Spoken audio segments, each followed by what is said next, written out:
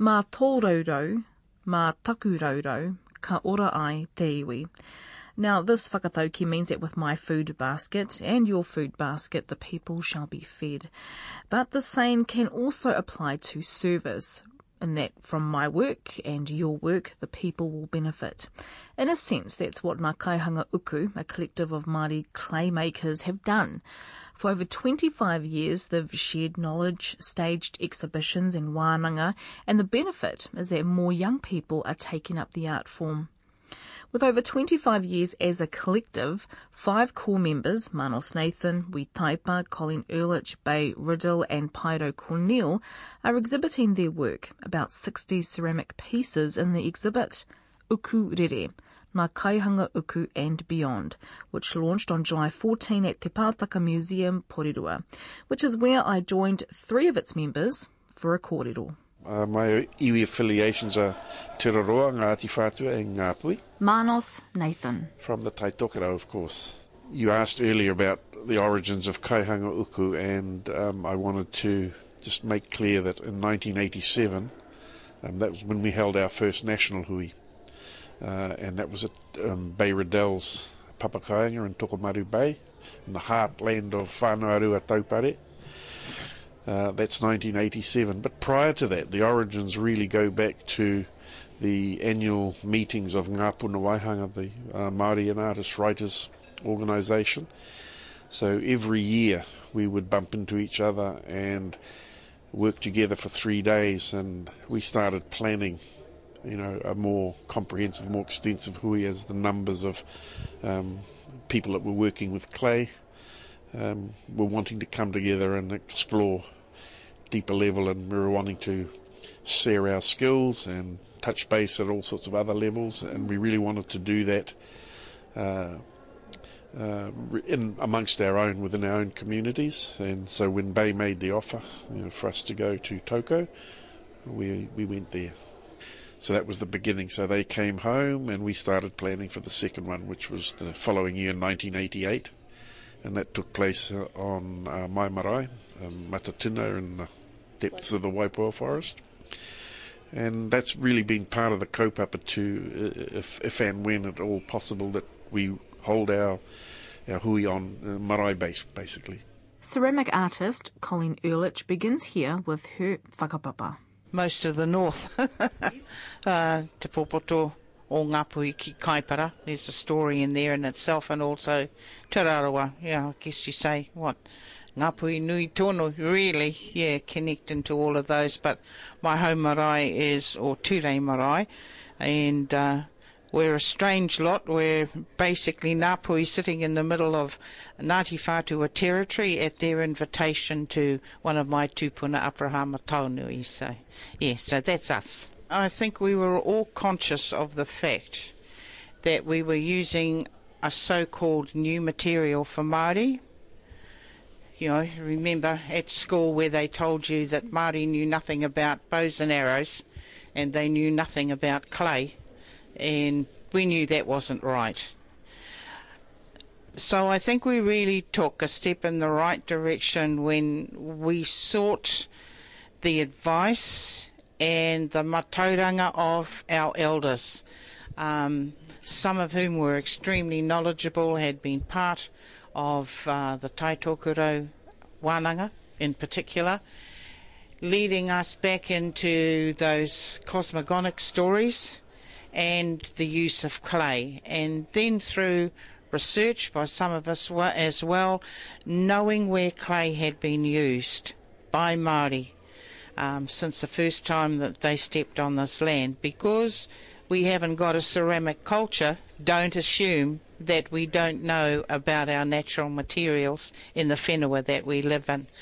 And, even for Bay discovering that in canoes, they actually made like little fire pits made of clay in the canoes. And we know that there were fire pits in the whare that were made of clay. There is a supposition now from some of the archaeologists who have been doing the research and the digs that they were even used as sanitation pits. which is just so hygienic because they can be used left, and then the material as it dries can be fired and got rid of.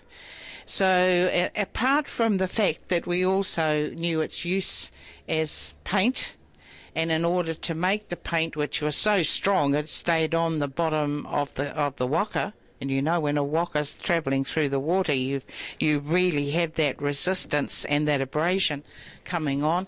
Well, to do that, you've actually got to fire the clay and then grind it back again.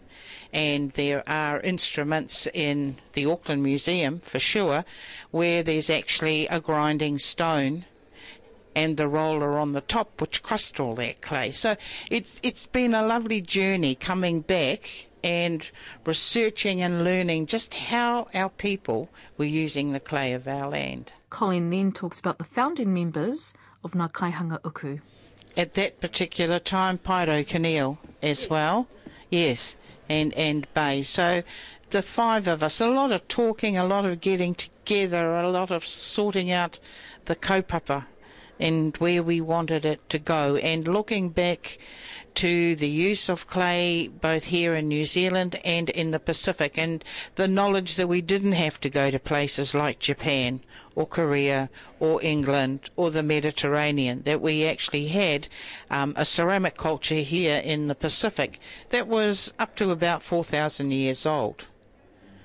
And, you know, just showing people yesterday with quick glimpses the illustrations that I was showing, which showed the forms that the people were using 3,000 years ago with the Lapita culture, up until we get to the plainware, you know, about 500 years ago. And then, of course, we've got people like the Fijians, particularly the women potters, who have continued with that ceramic culture.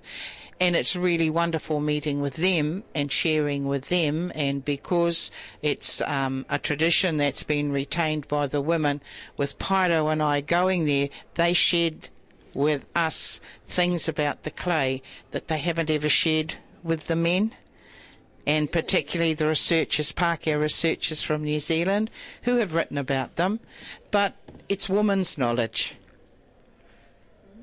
So, you know, there will be places where it will be the men who do the clay, and it will be our brothers here who will get that information from them, but they won't share it with us as women. We've got to be conscious of those things.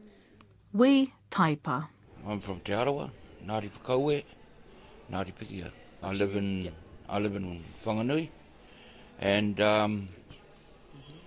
that's where I work from, and sort of in isolation. Yeah, I've got my own studio and everything like that, but you know, we're through our huis and things like that. We were always meeting up with each other and things like that. When I started working with clay, I sort of, when I say in isolation, I worked as a social worker at Kohitere Boys Home, and I started using clay with them, and it didn't take me long to realise that these young fellas that I was working with were engrossed and would get engrossed with the clay, and their concentration span from a blink to an hour to a day, it just expanded like that. Wow. And then so I could tell them stories about our culture then, because they were listening and they had it in the background of me just continually talking about, you know, what I'd learned as a young boy, and with my father, who was a pastor with the Church of England, and travelling around, you know, from marae to marae, and you know so there was a lot of things that I'd learned, you know, eating some of our marae on the whārikis on the ground and things like that. So there was all of that was going on, and it actually made me think about my younger days, because I had to tell them, all these young fellas, you know, like what I was, what when you were their age. Yeah, and things like that, eh? And coming to the first hui with Bay and them, and the others. It was then. I'd had an exhibition, and I was told to pack it up and put it in my truck, and we're going to this hui, you see, Yep. in Tolika, and so anyway, so I packed it up and I got up there. A couple of days go by, and then this guy that was sort of my mentor, George Koges, an American guy who taught at Wanganui Polytech. He was in charge of it, and the bugger sprung it on me, eh? And I'm thinking, like, we've got guys like Sandy Adset, Cliff Whiting, Yes. all of those, all of our Tani brothers there, and I'm looking at them and I'm thinking, Jingus, what have I got myself into, you see? And So you were nervous about having to... show them my work, because I never... Did you know who these men... You knew who these men were, obviously. Oh, yes. And they're... Yeah, but I just re-met Manos, because as kids he lived in Porirua and Yes, and that's that and Wellington, yeah. that's right, and over the hut where his father had a business, and so our connections, and then it was sort of like separated for a little while, but like the umbilical cord, we came back together Yep. and enjoyed a real good weekend. I remember standing up in the marae in the meeting house and saying, well, my piece, I didn't know, I didn't want any rules and regulations like, on harakeke or the whakairo, carving. But when you get into the actual involvement of it, there are rules and regulations that we've got to abide by. All right?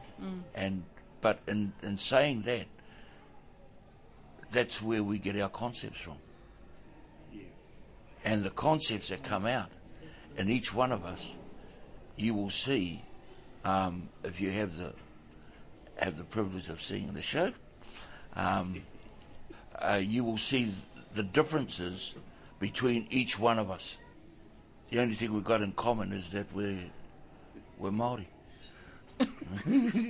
And we're mates, and we've also got uku, Yes. that we get our fingers in and play with it, and looking at how our people used the earth, making fortifications Yep. and palms, Yep. digging into it. The using it as a garden and digging that up. That's a piece of sculpture from bird's eye view, looking down, and then the growing of the vegetables and things like that. So all of those sort of things, and the off things of the core with the digging stick and all those little things. Yes. They give us shapes to work with, and and things like that. So, and I'm thankful for all of those things that our old people did. Like if you look at the scythe, for instance, a scythe, the action of using a scythe, the new scythe for us is the weed eater. The weed eater. Yeah, well, it's the same action. Yeah, that's All true. right, Yeah. it's just got a motor on the end. Yeah. And we're not too slow in using those things. And now instead of the stick, we've got a shovel, a spade and things like that. Nice. Yeah. But when you look at the shapes, and you can look at them, and you can find out where those sort of shapes were used for making the tunupa, and hitting the wood and the big paddles and things like that. So, turning it upside down with the handle and the shape of it, there's a shape of a container for you.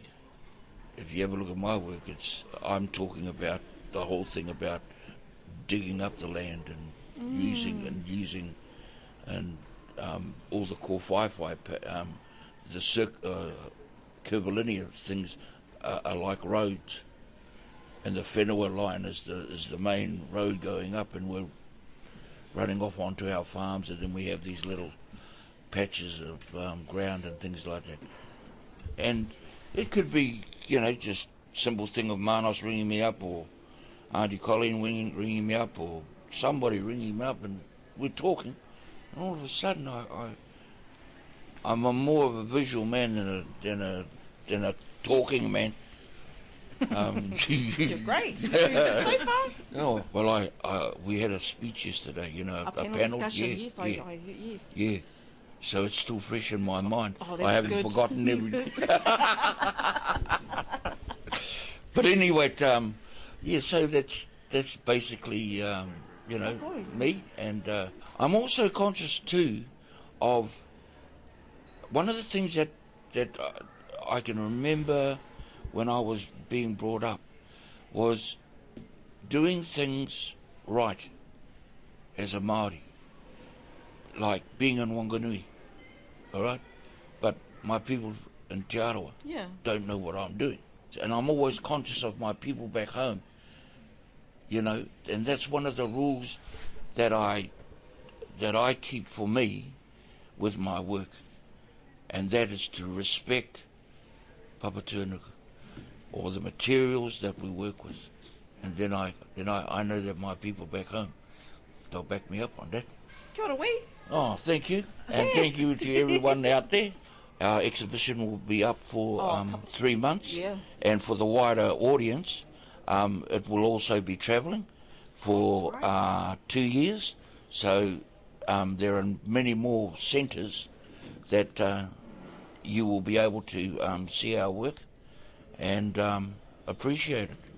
So Uku Rere, when it leaves Pataka here in Porirua, it's going to Whangarei, the Art Museum in Whangarei. From Whangarei it goes to the South Island to the Suter Gallery in Nelson. Oh, Nelson, yes. Yeah. I've been there. There's about 3 months at each venue, I think. Then it's Tairāwhiti up to Gisborne, Waikato, and it goes... Palmerston North. Palmerston North, and it ends up in Auckland during the festival in 2015. Object Space. So yes, it's a comprehensive tour. It does show our practice over quite a long period of time. Yes. So if you've got works from the mid 80s right through to works that are, we pulled some works out of the kiln, a few weeks ago. So wow, amazing. It's quite a long sort of stint of time to show our work. Kia ora, Justine. Kia ora. Kia ora. Kia ora, we heard earlier from Colleen Ehrlich, Wee Taipa and Manos Nathan. For links about Uku Rere, ngā Kaihanga Uku and Beyond, you can head to our webpage radionz.co.nz/Te Ahi Ka. To follow us on Twitter, we are under @RNZ_Te Ahi Ka, or yes, you can find us on Facebook. Just search Te Ahi Ka, that's TEAHIKAA.